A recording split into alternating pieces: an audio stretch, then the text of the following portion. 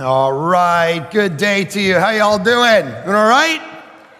Good stuff. Welcome to Village Church. If you are new, special welcome to you. My name is Mark. I am the senior pastor, which is a very strange title for a guy as young and hot as I am. But anyways, you want this Psalm shirt, don't you?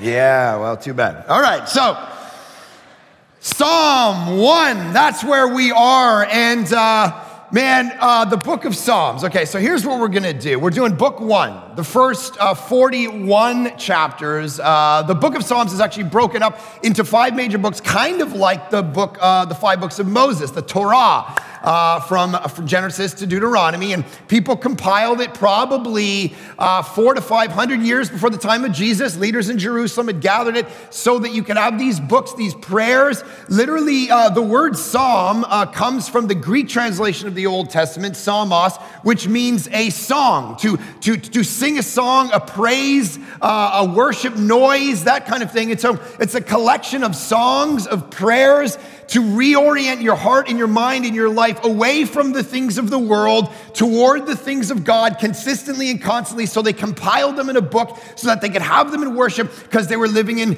Babylon and in the midst of Egypt and all of these things that they would gather things.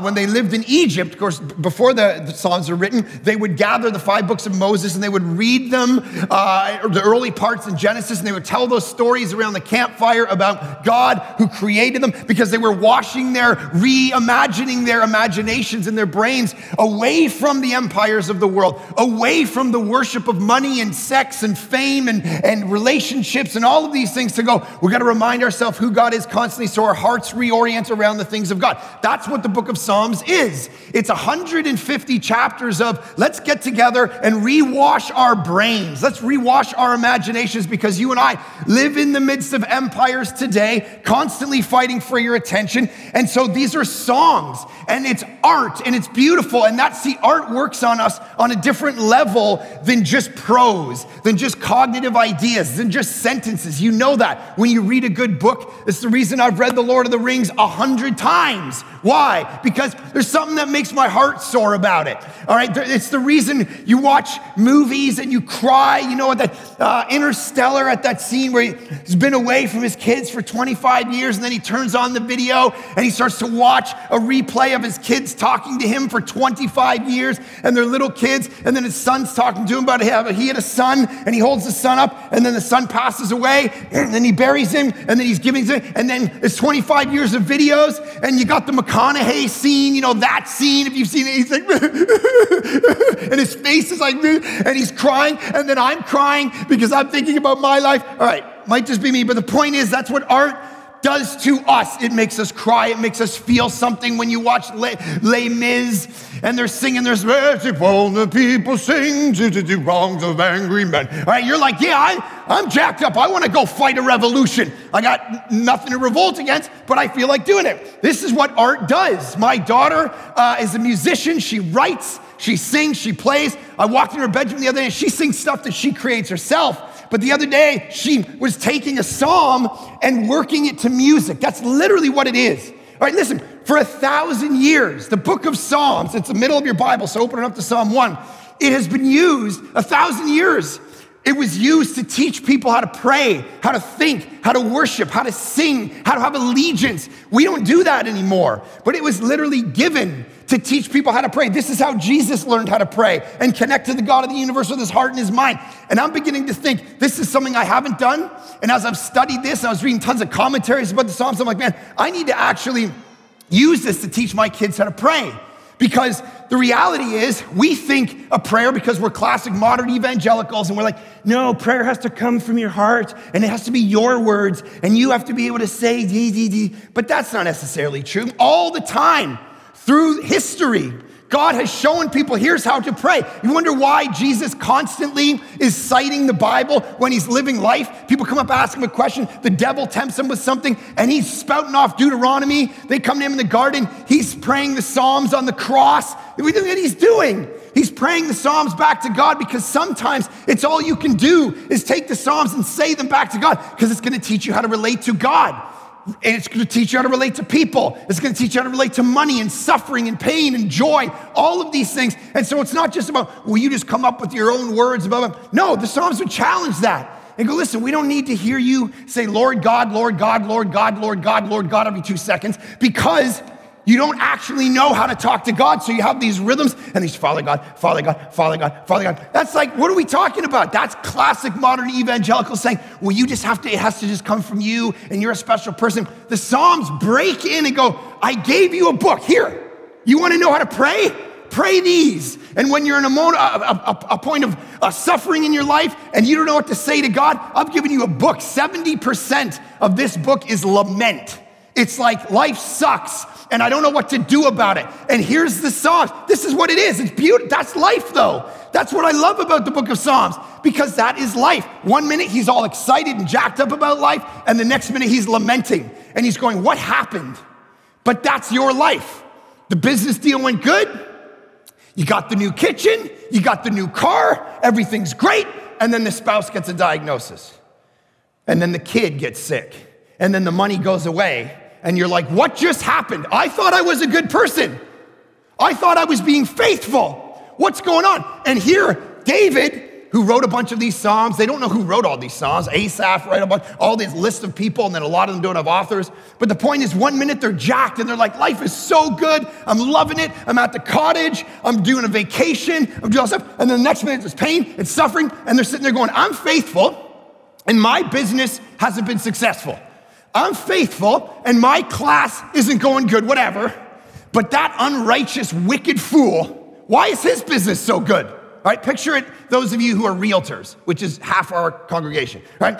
So some of you are like, my God, like I met someone yesterday. I was at my wife's market. She was doing it. Someone had paid to provide people with coffee. So I'm wearing this jacket, and it's a realtor's jacket, and I'm kind of logoed out. And another realtor came up, and they didn't like that.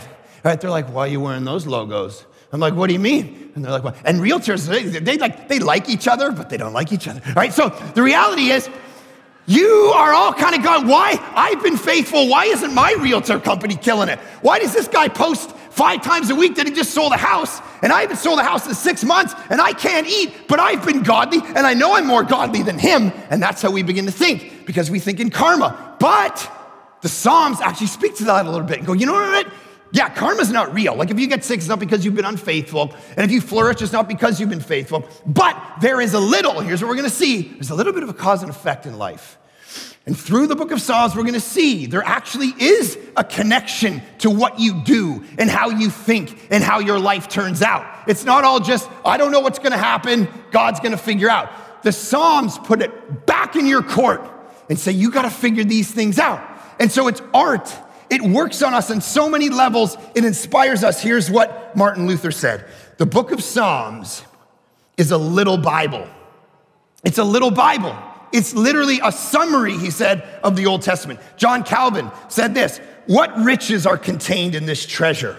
I have been wont to call this book an anatomy of all parts of the soul, for there is not an emotion of which anyone can be conscious that is not here represented as in a mirror.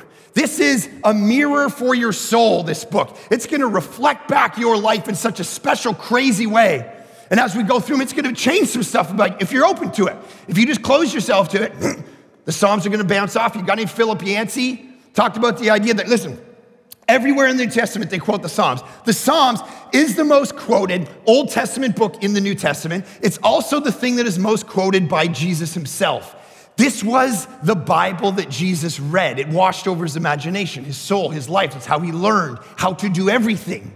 And so Philip Yancey actually says, I have a confession to make. Now, this is probably some of you, all right, because it's certainly me. He says this, for years, I avoided the book of Psalms. I knew that many Christians looked upon it as their favorite biblical book, that the church had incorporated these poems into public worship. And to this day, many editions of the New Testament include the Psalms as well. You know those little red Bibles that you get handed out to you, right? They have the New Testament and then they have the Psalms.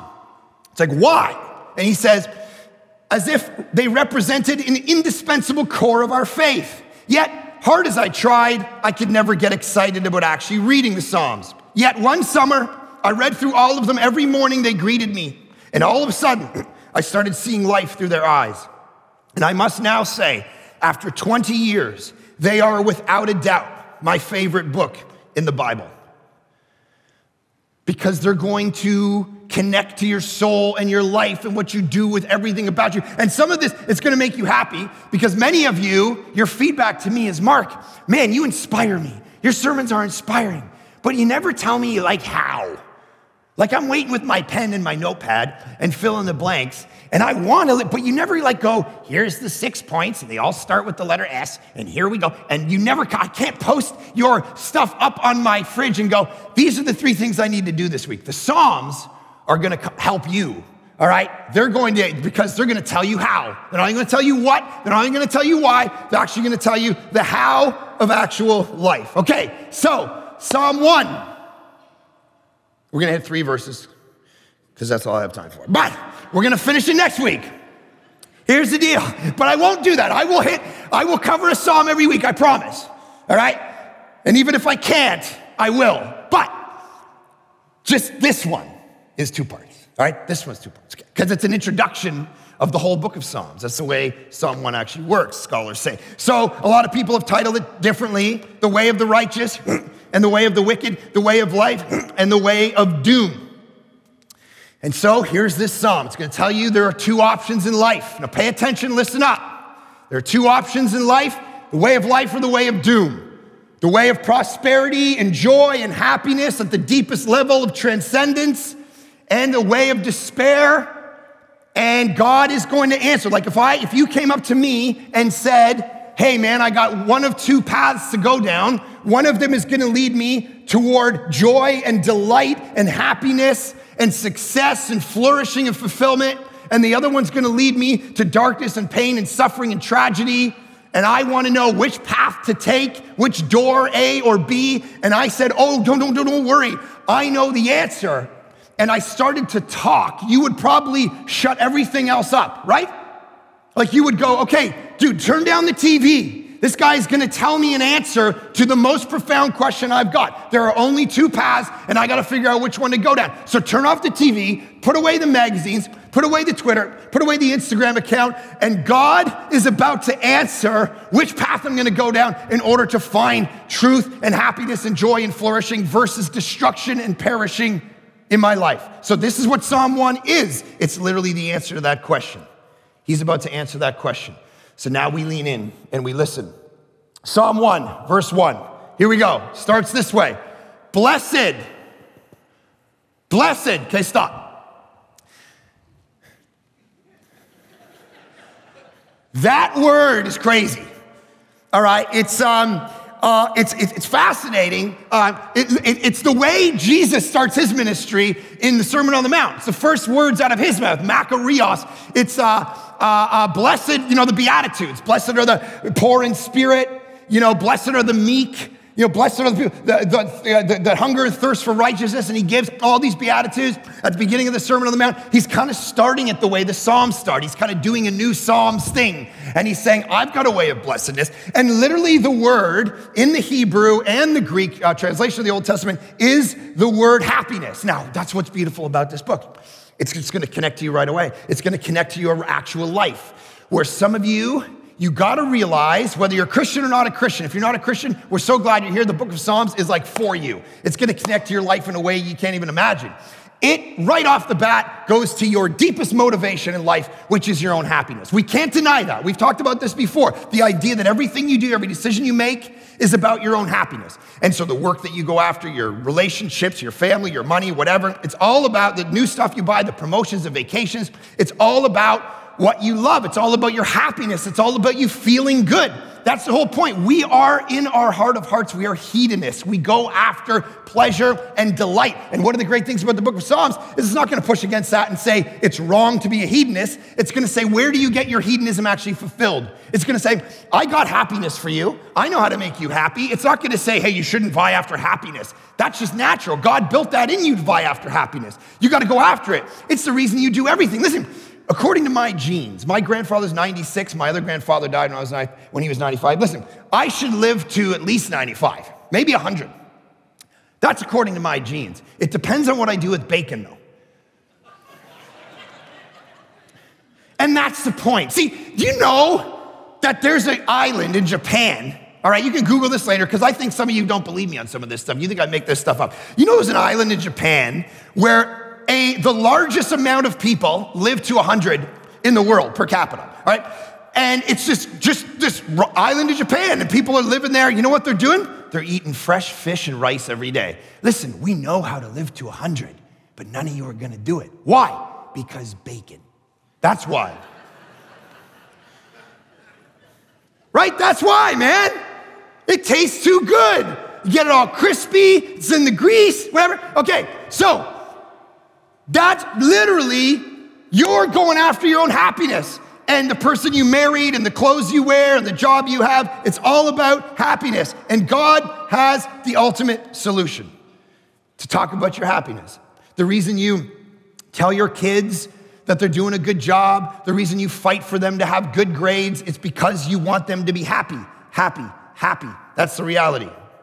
Everybody wants to be happy all the time. And so God gives us a way to be happy. He says, blessed is the man who walks not in the counsel of the wicked. Now, it's interesting.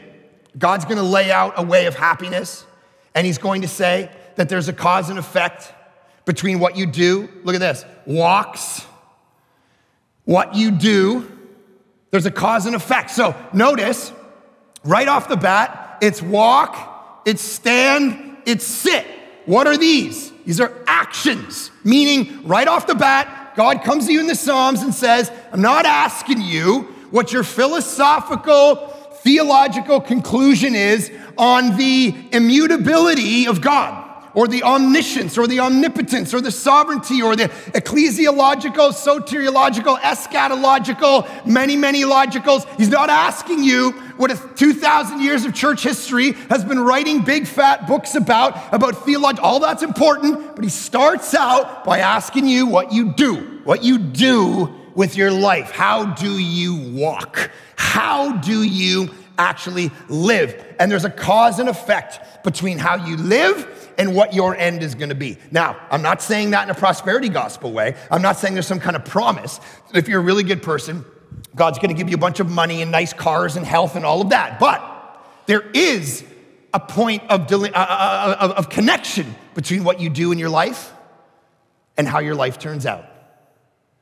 You can't deny that. If you're a positive person at work, if you work hard, if you show up early and you give it your all, you're going to get ahead in life more than if you just come in late and it's all about you and the woof of your own soul and what you want to try to accomplish in life. And it's all about you. You're not going to get ahead in life like that.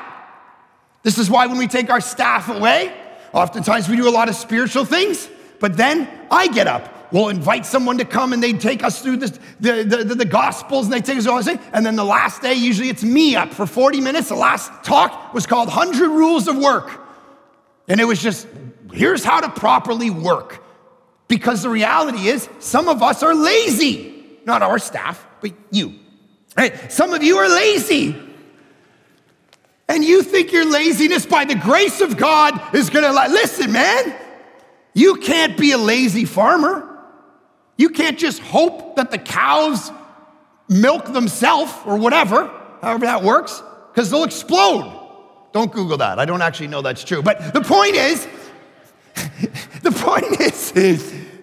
you can't be lazy in life. And so God says, listen, there's a cause and effect. If you follow the way that God has laid out certain things in regard to work and sexuality, relationships and money and family and marriage, then your life is going to turn out better in the long run than it would if you didn't. And so he's laid out a way all the way through the book of Psalms to actually have that life versus the other kind of life. Now, it's not as if everything's going to turn out perfect. It's a matter of flipping your definition of what he's going to talk about is prospering in a minute. It's a matter of understanding what that whole concept would be. It's not that you're going to live forever. It's not that you're going to have a great time in life. It's not that everything is going to go well. It's that if you follow my ways, ultimately, eternally, you're going to prosper versus perish. Those are the two options in life. Prosper or perish. And prosper can mean, I remember listening to a preacher and he made this point really well. He got up and he said, this week at my church, 2 missionaries who were in Africa, 86 years old and 79 years old, two women who'd given their life to Jesus, never got married, served people of Africa for their whole life. The brakes gave out in their car and they flew over the edge of a mountain into eternity and died. And some people look at that and they say it's a tragedy. But I say to you, he said, that's not a tragedy. He says, you want to know what a tragedy is? And then he opened up Reader's Digest and he read a story about two people, 55 years old. They got retired. They moved down to Punta Gorda, Florida, got a 30-foot boat and collect seashells for the rest of their life on the beach. And he said, friends, that's a tragedy. That is a tragedy, because they're going to stand before God one day and they're going to say, he's going to say, what did you do with your life? And they're going to go, shells? Do you like my shells? That's what you got prosperity wrong if you think that means you live really long and a big flourishing life and a lot of flashy stuff and everything goes well in your life. Man, you can prosper, as he's going to say, and die at 30, as some people in our church have, or younger. Because a tragedy is living your whole life and not understanding what the God of the universe has for you and not doing it. Not doing it, knowing it, but not doing it. And here's what he's gonna do. He's gonna bust this up into two options. He's gonna say, you can be the person who obeys all of this, seed of scoffers, or you can be someone who delights in the Lord. There's two kinds of people. There's those who are gonna perish and those who are gonna prosper. Look at the rest of it. He's like a man planted by streams of water that yields its fruit in its season, and its leaf does not wither, and all that he does, he prospers. Okay, that's someone. But there's another option, so on and so forth. But the way of the wicked will perish. There's only two options. Prosper or perish, prosper or perish, prosper or perish. And some of us in our modern world, we're like, we don't like these two options. It feels so absolute. It feels so just cold. Black and white. We don't like black and white in our culture. We're postmoderns. We're post-enlightenment. We like to think of third options and fourth options when we're in the middle and we're kind of in and we're kind of out. That's not the way God works. He says, you're here or you're here. There's only two paths. And we could go, yeah, but we like the New Testament. See, this is why I don't like going left of Matthew in these series, Mark. I don't like the Old Testament. The Old Testament's so weird, all right? I like Jesus because Jesus was so nice and he was meek and he was mild and he hung out with everybody and everybody loves him. See, that's what I like. Jesus likes third ways. No, go read the Sermon on the Mount. He basically affirms this point and he says there are only two paths. One path leads to life, and the other path leads to destruction, and the gate and the path that leads to destruction is wide, and many find it. But the way that leads to life is narrow, and very few find it. That's Jesus. That's not the Old Testament. Jesus is simply affirming what the Psalms lay out here. That, listen to me, there's only two ways, man. There's only two ways. There's the way God lays out life, or the way that you want to lay out life. And definitively, you are either the righteous if you follow the ways of God, and he's laid that out for you in the Bible. This is the face of God for us now. This is why in verse 2, he says this, but his delight is in the law of the Lord. It's not in the law of you. It's that the scriptures now define everything about your life for you. And it changes you at an affections level. It changes not what you do, but what you want to do. And now you define your life this way, rather than the ways of the world. That's his whole point. He says, those are your two options, man. You can live your life the way you want to live your life, but you get your heart taken by the scriptures, and you're going to live your life in a whole other way. Listen, my wife and I dated for 5 years. It would have been very easy to sleep together because that's what we wanted. The law of who? The law of ourself. But a couple years before, I'd become a Christian. And when I became a Christian, I took the Bible seriously and I went, okay, this is God's actual instruction of how to live a life. And I want to prosper rather than perish. So I'm gonna hold off. And man, she was coming at me, man. She was like, she's handsy, all right? And she was up in it. And I was like, no, get away from me, girl. And her parents, the first month that we were dating, her parents went away to Africa. Africa, all right? That means at no point are they gonna walk in. That would have been easy, bro. But I just stayed away from the house. Or give a little kissy, and then run, right? Like Joseph. She'd be holding on to my clothes. I'd run out the door, buck naked, get in my 88 Grand Am, drive home. Why? Because I wanted to live my life by the law of the Lord rather than the law of myself. And in the long run, after we're married, it's better, man. It's prosper. It just is better. And I know you don't think that. I know you think you've figured out what to do. You haven't figured out what to do because God is smarter than you on his worst day. He knows what to do. He knows how to prosper you. It's not material. It's some of it's material sometimes in this life. Some of you are going to live a life following the law of the Lord, and he's going to make you prosperous materially. And then you got to be faithful at that. And some of you are going to be just as godly, and you're going to have nothing in the bank. Because prosper means so much more than a boat and a nice house and health. It means those things at times, and we got to praise God for that. There's no problem going, man, I've been blessed. I've been blessed. I have been. I feel very blessed in my life with the things God has given me. But he's given me these things as gifts from him, as James 1 said. Every good and perfect gift comes down from heaven from the Father of lights, given to you. It ain't you. It's not because you're smart. It's not because you worked it out. It's not because your karma's good. You can talk about yourself as blessed. Just make sure you define blessing the right way. Because if you lose that car and you lose that spouse, I talked to someone yesterday. They're faithful to Jesus. They love Jesus. They got married. 5 years in, husband cheated a bunch of times, started not to love Jesus anymore, walked away from Jesus, cheated on her, left her. She's now devastated. But man, she has Jesus as a treasure. She looked me in the face. Still blessed, man. My circumstances suck, but I'm still blessed in the sense of a transcendent reality where the God of the universe has shown his grace on me in life. See, it all depends. So here's what he's trying to lay out. He's trying to say there's different ways you can live. There's a way of the wicked. Now, it's very interesting that the whole thing starts with this word.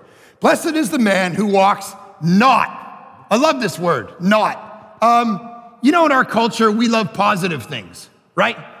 We're like, we react against religion and rules, and we go, Christianity's not about religion. It's not about rules. It's about just living in grace and walking with God in the cool of the day, and it's all relational. It's great. There's no, all the rules that tell you can't do this, you can't do that. That's all so old. Listen, there are times in life you need fences, man. You need guardrails. You need the ability. He actually starts by saying, you want to know what the blessed life looks like? You want to know where your life goes if you're going to prosper? I'll tell you, it starts with a knot. It starts with I got a rule.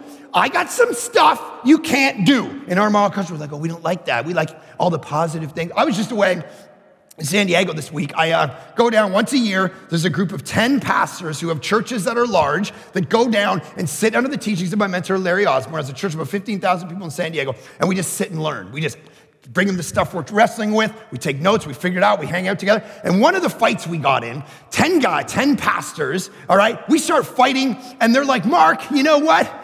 I said, God, if you're going to fully preach God in the counsel of God, you can't just talk about God as a nice old uncle who loves everybody and winks his eyes at our little sins, and he's just happy you give him some attention. You got to understand that God is love, yes, but God also has wrath. God is angry at sin. And they go, no, he's not. That's so Old Testament, bro. You don't even understand. He's not like that. I'm like, really? Don't you understand that a God of wrath is necessary to complete the meaning of the cross? Because in Romans 3, it says that the cross, what Jesus did on the cross was a propitiation, which means that the God was angry and he had to fulfill and mete out his wrath on something so as to be satisfied. And Jesus took the wrath of God to fully satisfy it so it doesn't remain on you, which is John chapter 3.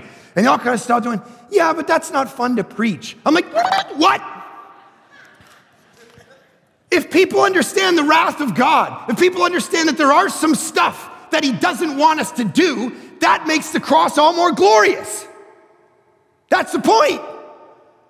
That's what Paul's whole argument in Galatians 3 is. The law built up transgressions, but then a man came and he took the curse of the law on himself as one person in the cross, rose from death, took the wrath of God himself, so you don't have to feel it. That's his whole point. So he starts out with a knot. There's some stuff God doesn't want you to do. Why?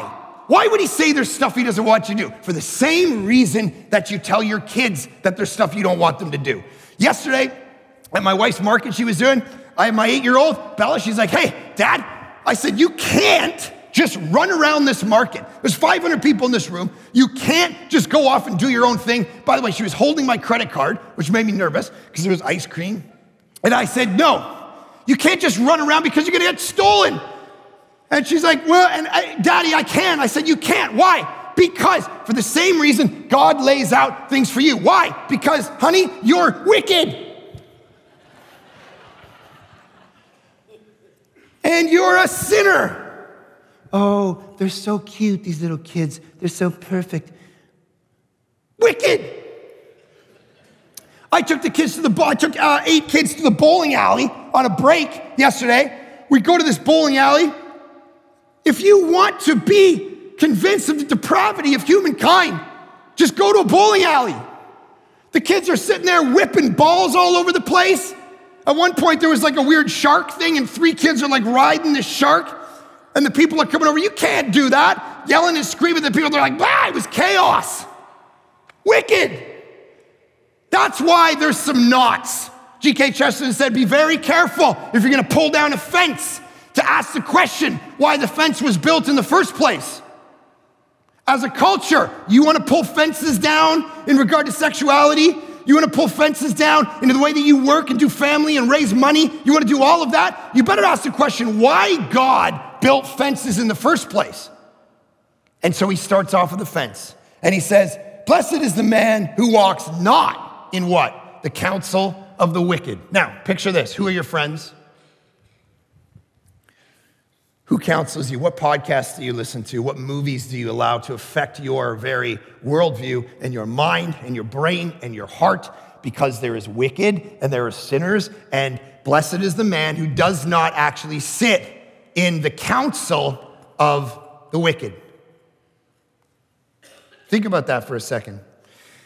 Brian Walsh says these words, empires, now listen to this, empires, like we live in an empire today, the empire of modern Canadian that constantly gives you, through every form of media, gives you definitions of reality. And you got to figure out how you can stay focused in on the God of the universe versus all the definitions of reality that surround you. And every day that's a fight, but you live in those. And in the old times, they used to, and they still do, they would promote the values of the empire that you lived in through lots of things.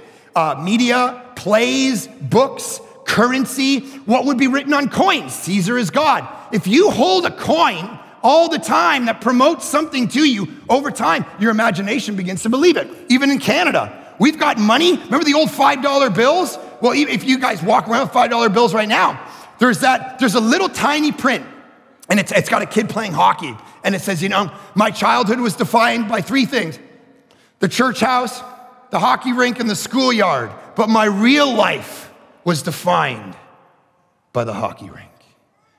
That's the Canadian currency. Preaching at what are the values? Education, hockey, God, hockey. And we're walking around with that money. That's preaching at my kid that hockey is more important than God. And so here's what Brian Walsh says. Listen to this. Empires maintain their sovereignty over you not only by establishing a monopoly of markets, political structures, and military might, but also by monopolizing, listen to this, the imagination of their subjects. Indeed, vanquished peoples are not really subjects of the empire until their imagination has been taken captive. As long as people harbor dreams of a social reality alternative to the empire that they live in, their liberated imaginations keep them free. By the way, I think that's what coming to church is. That's what reading the Psalms is. It gets your imagination to be truly free from the empire's sovereignty over you, to remind you of what real humanity is, and you sing about the truth of Jesus versus all the pressures of the empire around you that want you to be defined by them. And then he says, and until that imagination is broken, domesticated, and reshaped in the image of the empire, the people are still free. That's the beauty of it. You don't walk in the counsel of the wicked. Your counsel, what you fill your brain, your mind with, is not stuff of wickedness if you're the blessed man. It's stuff from the law of the Lord. That's what he's saying. That's what you meditate on. That's what defines reality for you. And then he says, nor stands in the way of sinners. Sinner is an interesting word. It means to miss a target. We're all sinners, of course. And we sin in two ways. There's sins of commission where we do something wrong, which tends to be the way we talk about sin. But then there's sins of omission, where we simply don't do what is right. And in that way, when we are born, by definition, sinners, which is why we needed Jesus to come and actually save us from the way of sinners. And so he's saying, you want to be the prosperous person? You want to be the person who has righteousness? You're someone who actually doesn't sit in the counsel of the wicked or walk in it, doesn't stand in the way of sinners, nor sits in the seat of scoffers. The seat of scoffers. That's someone who just gets so embedded in sin and mockery and negativity that they can't even feel the positive, beautiful, loving nature of God anymore. They can't actually even feel it. And so most people forget this and they just lapse into the ways of the world. And what the Psalms is doing is coming at us and saying, no, you know what the solution to all this is? Delighting in the law of the Lord, meaning what? That your whole life becomes a life of worship and prayer and commitment. You actually delight and love the law of the Lord versus the law of the world. That's the whole point. That you become the kind of person, literally, it's, this is what's beautiful about it. Like when you put all of this in the context of the culture that we live in, it means prayer and worship isn't some cute little thing you do. Karl Barth once said that the posture of rebellion is folded hands. That your prayer life and your worship life and your praise life is the definition of all reality. Why?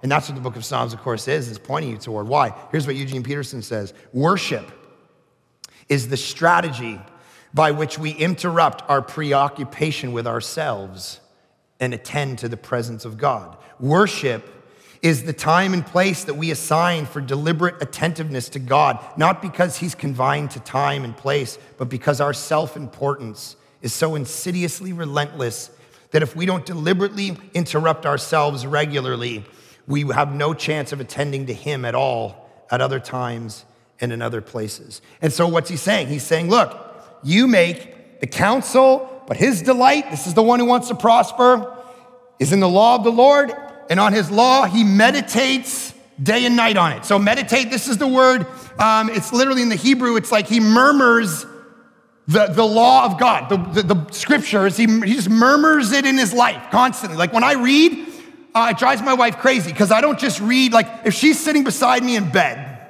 okay, and I'm reading a book, she reads it in dead silence in her brain. I'm one of those people who's like, in the way sinners say to scoffers, nations plot themselves together. She's like, you stop! Sorry. And this is the laugh, the derision of the cord and the fury. What? Shut up! Because I murmur stuff. I can't just keep it in my brain. He's saying the life of the righteous man is someone who murmurs the law of God day and night. Like, when's the last time you're sitting around with your friends? Listen to me, honestly, listen. And you just went, you know, I was reading the Word of God this week, and here's what it taught me. Hey, I know we're talking about so-and-so and this and that structure and this political thing, but you know what I was reading in the Bible this week, and it showed me this? Like, is that your life? You murmur it out day and night. It just comes off of you like you breathe it. That's what I'm saying. This, rather than the laws of the world, the wicked of the council. I was listening to my wife. She spoke at the women's conference last week, and she was talking about how we fight with the messages of the world constantly coming at us, and that we need to allow the reality of the scriptures to overwhelm us. And she gave some great examples I thought were so interesting for women. She talked about the Kardashians and how women, listen, you look at the Kardashians, many of you, and you go, that's what a woman is. That's what I want to look like. This is what I want. And the reality is you begin, even if you pretend that's not true, you begin to believe that in your brain. And yet, when you're someone who meditates on the law of the Lord day and night, your definitions of womanhood begin to change. You're vastly different because your beauty, as 1 Peter 3 talks about, is on the inside, not on the outside. It's not how you look. It's not the things about your... See, even for guys begin to define success by, man, I got lots of money. I dress nice, I drive a nice car. He's going, you meditate on the law of God day and night. Those are not going to be your definitions, bro, of success and something to strive after. Because how many guys do I know who are rich and have, but they're boring. It's like Z-Town. They drive a nice car, but my gosh, 30 seconds with them, I'm ready. Right? Oh, but I got to have a six-pack because Men's Health tells me I got to have a six-pack. Oh, listen, I know a lot of guys with six-packs, and they're duds. Boring. Listen, I mean, I have one, but I'm not going to show you. Wrong with you? These are definitions of reality that have nothing to do with the scriptures. You become someone defined against the larger empire that you live in, the larger culture that you function in. And he says, this person prospers. He's like a tree planted by streams of water that yields its fruit in its season. Are you someone planted by streams of water where you actually have a flourishing life? Here's what C.S. Lewis says, and I'll pray for you. If you want to get warm, you must stand near the fire. If you want to be wet, you must get into the water. If you want joy, power, peace, eternal life, you must get close to it, or even into the thing that has them. Those things are not a sort of prize, which God could, if he chose, hand out to anyone. They're a great fountain of energy and beauty, spurting up at the very center of reality. And if you're close to it, the spring will wet you. If you're not, you will remain dry. Once a man is united to God, how could he not live forever? Once a man is separated from God, what can he do but wither and die?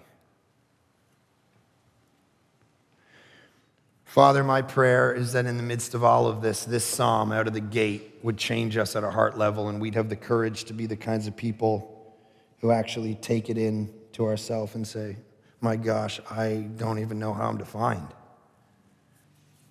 I've got prosperity definitions wrong. I've got values wrong. I want to be someone who actually follows what God wants me to do in every area of my life. And I pray that in this moment that you would speak, Holy Spirit, to people in this room, whether they know you or not, and realize that sometimes when we hear this list of the way the righteous man is supposed to be, we begin to think, well, that's not me. And the beauty of this thing is like echoing out to, yeah, but there was one who came and lived a perfect life for you. He never sat in the seat of scoffers and mockers or stood in the way of sinners or walked with wicked in the context of his own wickedness. Never did he ever take the counsel of the wicked, ever. His name is Jesus, and he was perfect for us in our place. So when we begin to feel the weight of stuff we couldn't do, God, let us realize you did it for us, and now we got to trust to his righteousness on our behalf. Let us do that. Lord Jesus, do that among us. In your name we pray. Amen.